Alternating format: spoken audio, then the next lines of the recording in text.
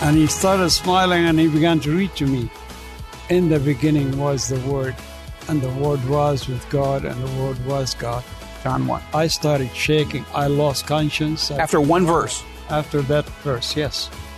And the next I know, I'm on my knees with my hands lifted up, inviting Jesus to be my Lord and Savior. Charlie sitting, shaking, crying. What happened, Joe? He said, no, never seen anything like this in my life. You looked weird, but I like it anyway. And he came and he hugged me. Can a Muslim jihadist terrorist experience a radical conversion and become a follower of Jesus? People can change. As believers in Christ Jesus, maybe we shouldn't give up too soon on anyone. Hi, and welcome to this episode of Inside the Epicenter with Joel Rosenberg, a podcast of the Joshua Fund, a ministry dedicated to blessing Israel and her neighbors in the name of Jesus. I'm Carl Muller, Executive Director of the Joshua Fund, and today we present an interview with Tas and his radical conversion of how Christ changed his life. Take a listen to this radical conversion story.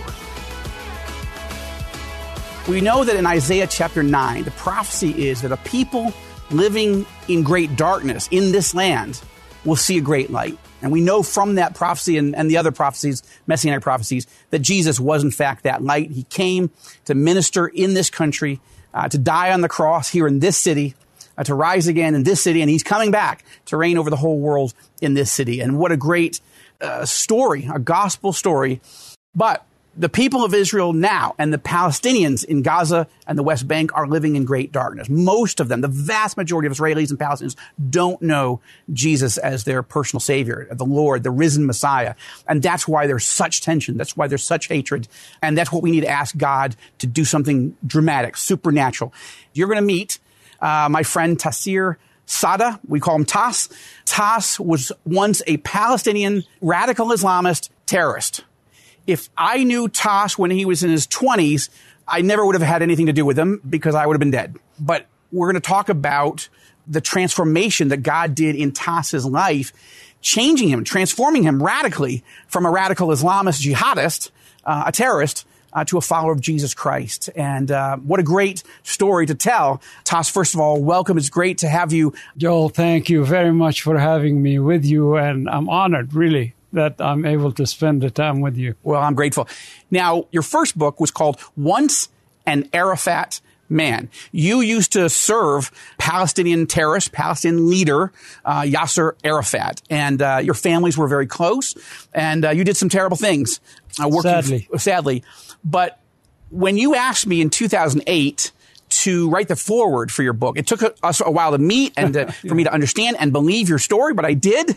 And I was so honored to write the foreword to Once an Arafat Man. And so I want you to tell us your story tonight, that there's hope, that God loves the Palestinian people as well as the Israeli people, that he loves Jews and Muslims, and he wants us to follow Jesus. So let's start at a very interesting moment in your personal life. 2003, you come to Israel and you immediately get arrested and interrogated. Why don't you start into the story that way? Why did they arrest you? Well, because I was wanted. And I knew that. And I planned it that way because I wanted to confess. You planned to get arrested by coming here? I planned to be. And I know I was going to be. And as I have been discipled, and the more I grew in Christ, the more I get so guilty that I need to make things right with the Israelis, with the other people that I've done evil things to. And so I came to Israel on the first time as a friend of Israel in 2003. Knowing all the tour that was with me, they were aware that I might be arrested. Okay.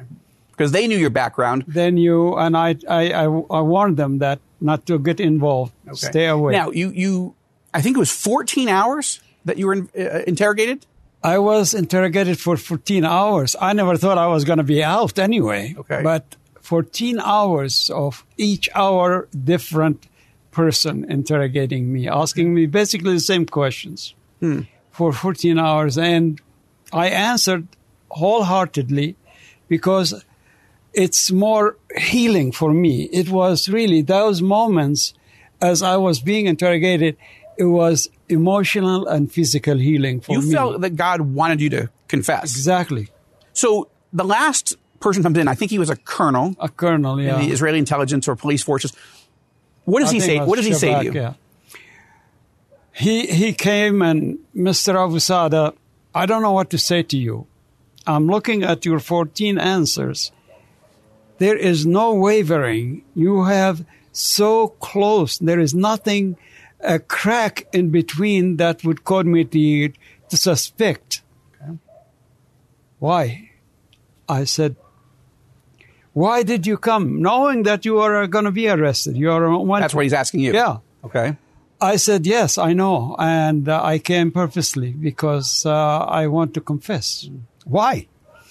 I said, because I've become a Christian. I gave my heart to Jesus and I want to make things right.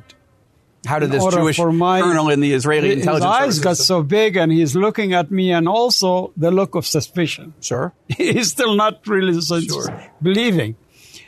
But then he said, towards the end, he said, I have a question. And he got closer, eye to eye. Did you have Jewish blood on your hand?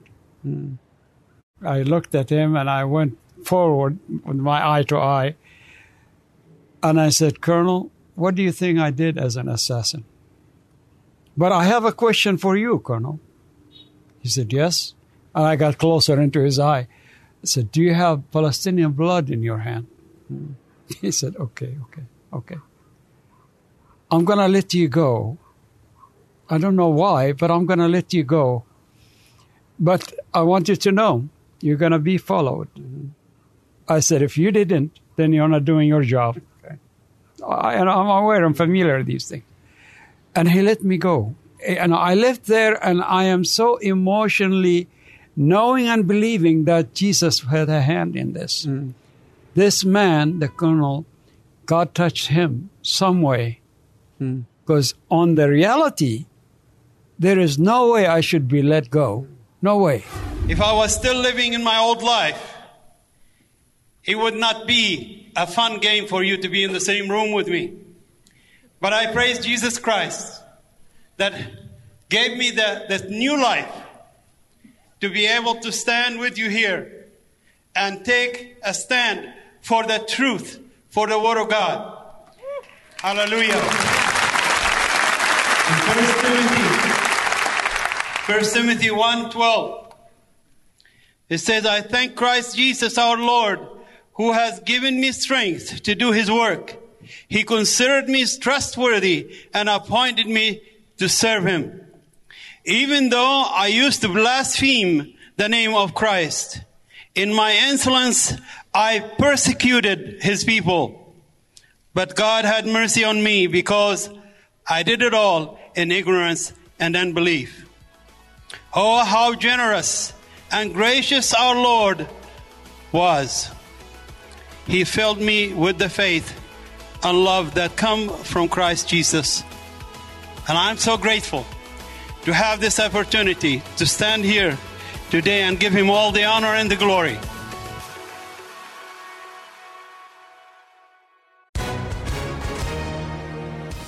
Hi, everyone. If you've been injured in an accident that was not your fault, listen up. We have legal professionals standing by to answer your questions for free. Call now and find out if you have a case and how much it's potentially worth. Call 800-497-4410. I'm here with spokesman John Wolf. So, John, tell everyone listening who should call right now.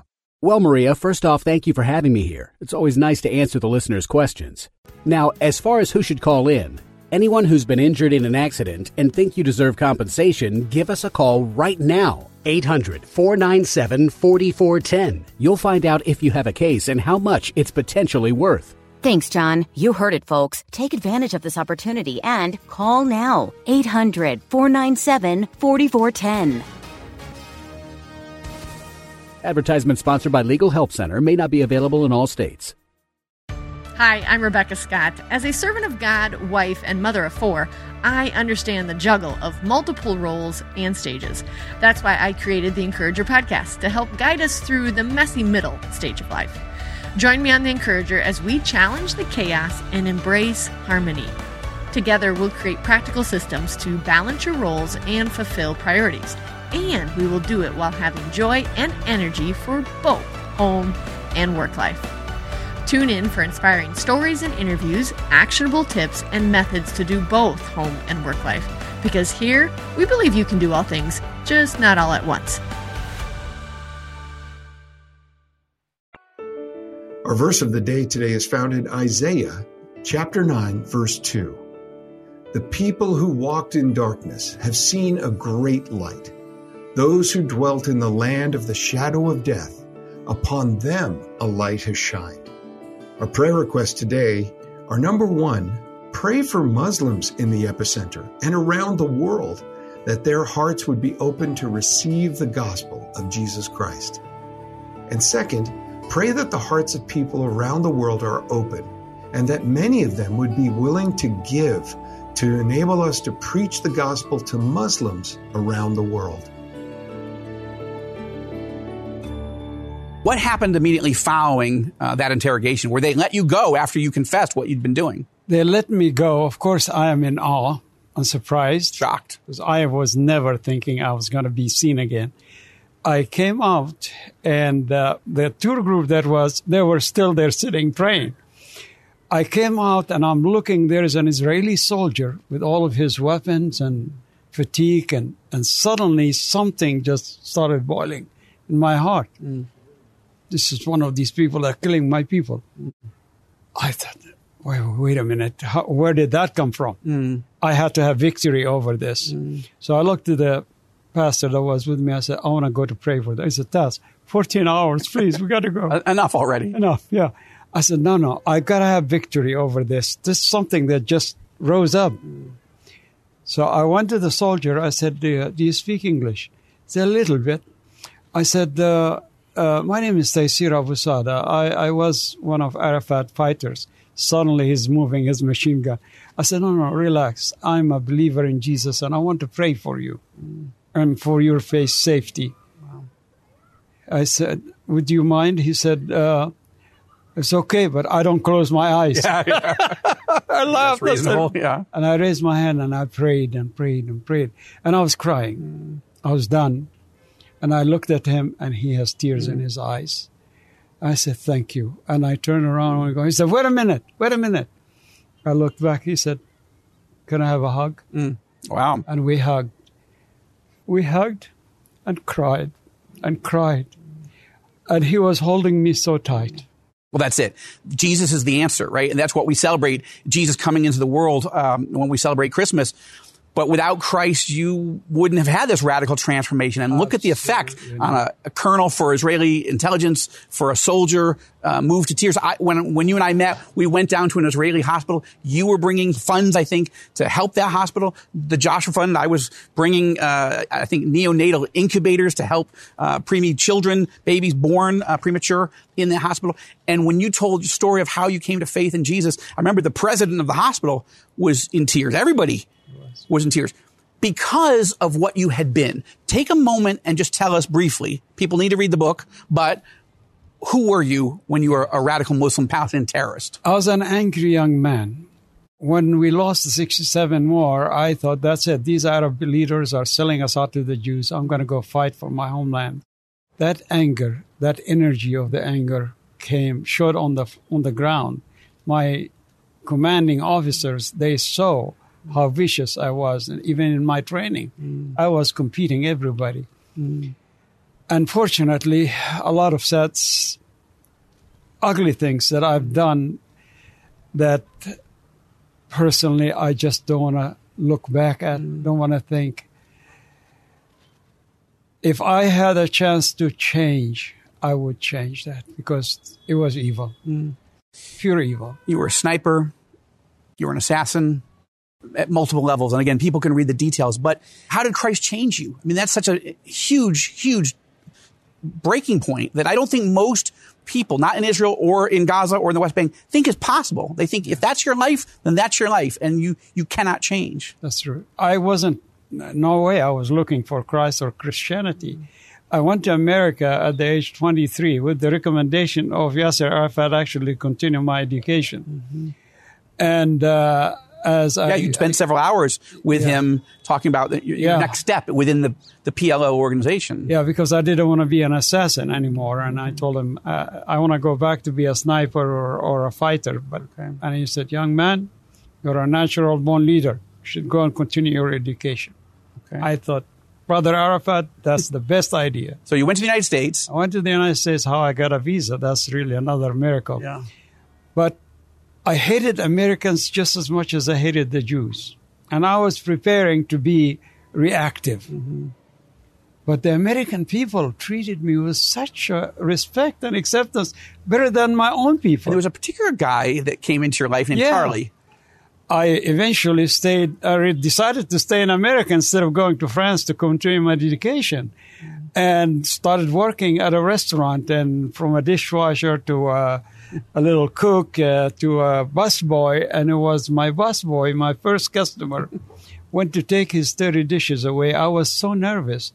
I'm from a wealthy family. To do that kind of job is bringing shame to my family. So I was nervous. And I'm reaching, my hands were shaking. A man sitting at the table by the name of Charlie, he was with a young lady with him. He looked at me with such a beautiful smile, and he said, thank you, young man. As an Arab, we don't never thank our servants. And this man is thanking me. That touched my heart. That began a relationship with Charlie. And Charlie, for some reason, had to be God, took a liking in me and was always wanting me to be around him. Built a friendship with you. And eventually, he gives you a New Testament, right? Well, 19 years later, all these years, never said to me anything about his God. Or until that 19 years at his house, he's trying to tell me Jesus was Son of God. First thing, as we were getting into the house, and Tas, to have the peace that I have, you must love a Jew. And that just really infuriated me. And he knew I was getting angry. He knew my history. I shared everything with him. For him to suggest I must love a Jew, that was a big no-no. But he knew. He calmed me down and said, come and sit down. Sat down. So he was basically praying for you and waiting till he thought, even with all the anger inside you, that you might be ready. Exactly. God had a total hand in that. We sat down and said, okay, what are you talking about? And then he said, what do you know about Jesus? I said, I know Jesus. Well, you know, he's a prophet. He said, well, he's more than a prophet. I said, what is he? He said, he's the Son of God. He's God. I jumped off that chair, and as furious as I was, I loved him as I did, but I was ready to clever him. I came to America back in 1974. I don't know why I came to America. I have no idea why I came to America. Because I hated Americans just as much as I hated Jews. No offense. I did. I'm sorry. To me, a good Jew used to be a good Jew is a dead Jew. But thank God he filled my heart with so much love for the Jewish people.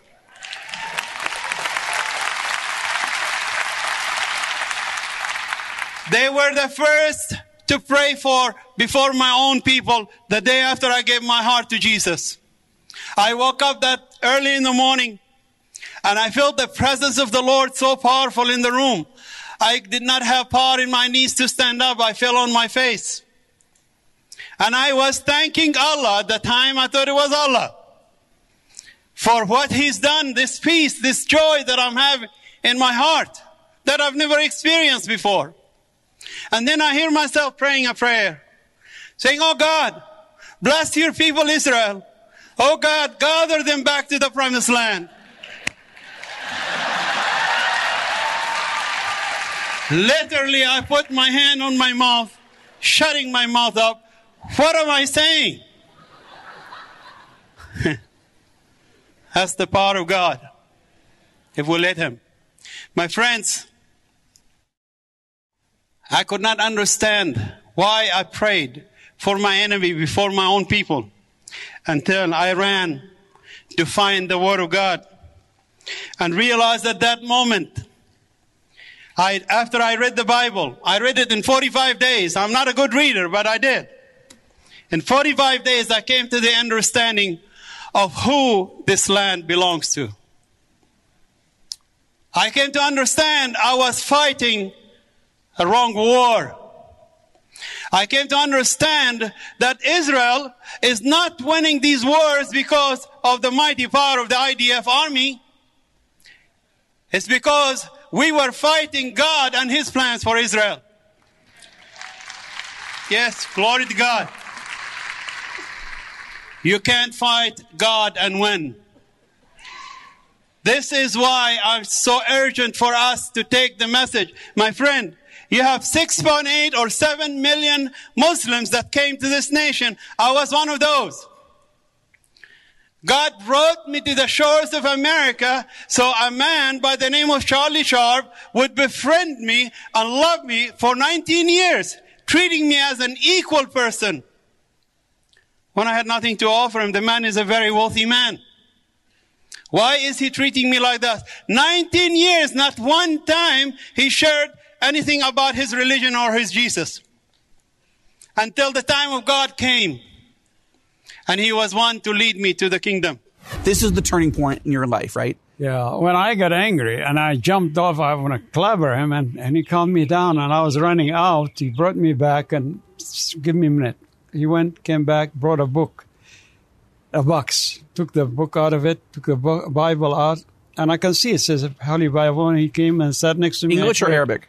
In English. English, okay. And he said it so close to my thigh, I jumped away from it. So why did you jump like that? I said, I can't touch that. He said, why? It's just a piece of paper. I said, no, it's got the name of God and Word of God in it. So you believe this is the Word of God? I said, yes. Why did I say yes when yes? Muslims really don't. Yeah. I said, okay, let me read it to you. Technically, the Quran commands people to read the Injil, the New Testament, but then all the Muslim clerics say don't do it. Okay. No, but anyway, so you actually do open it up, right? He did. He did. He opened the book and he was going to look for a page. Then he stopped and he started smiling and he began to read to me. In the beginning was the Word, and the Word was with God, and the Word was God. John 1. I started shaking. I lost conscience. After one verse? After that verse, yes. And the next I know, I'm on my knees with my hands lifted up, inviting Jesus to be my Lord and Savior. Charlie sitting, shaking, crying. What happened, Charlie? He said, man, never seen anything like this in my life. You looked weird, but I like it anyway. And he came and he hugged me. What happened in that moment? When I was on my knees, I was speaking to something. He said to me, you are speaking to somebody that I didn't know what you were saying. It was not English. Okay. And I really don't know what I was speaking. But I was speaking to a light, a very powerful light that was saying, I am Jesus. I am the way, the truth, and the life. Follow me. Wow. And I never stopped never looked back. Never looked back. Tass, I'm so grateful. In this book, Once an Arafat Man, you tell much more detail, of course, than we have time for on this program about really who you were prior to coming to Christ. You tell the story in more detail about how you came to Christ, and then how God has changed your life and given you a heart for your people, the Palestinian people, but also a love for Israel. And I just want to say to all of my viewers on the Rosenberg Report, look, I want you to go to Amazon or Barnes & Noble or wherever you get books and buy Once an Arafat Man. You see the cover on the screen. I wrote the foreword. I love this book and I love this man. And you're going to understand why once you've read that story. And the reason I want you to read the book is so you understand that there is hope for Palestinians. Amen. This is a man from Gaza. This is a man from Gaza, born in Gaza, who is in many ways no different from the terrorists, was no different than the terrorists that are fighting with Israel today. We're going to talk about the differences next week. He's going to be with me next week for the next show. But God did something extraordinary. And God wants to do this type of life-changing, supernatural, radical transformation in the lives of Palestinians, and not just Palestinians, Israelis. There can be no ultimate peace between Israelis and Palestinians unless Jesus changes us. Yes, there can be geopolitical peace. And we're going to talk about a post-Hamas world with a man really valuable, born and raised in Gaza. And so you're going to see that. But you've got to read the book to fully understand it. Do you have a question you want Joel to answer? Send any comments you may have to podcast@joshuafund.net. Your feedback is incredibly valuable to us as we develop this podcast. And as always, you can check out our show notes for anything you heard on the podcast you'd like more information on. For Joel Rosenberg and the Joshua Fund Ministry team, I'm Carl Muller. Thanks again for listening to this episode of Inside the Epicenter with Joel Rosenberg.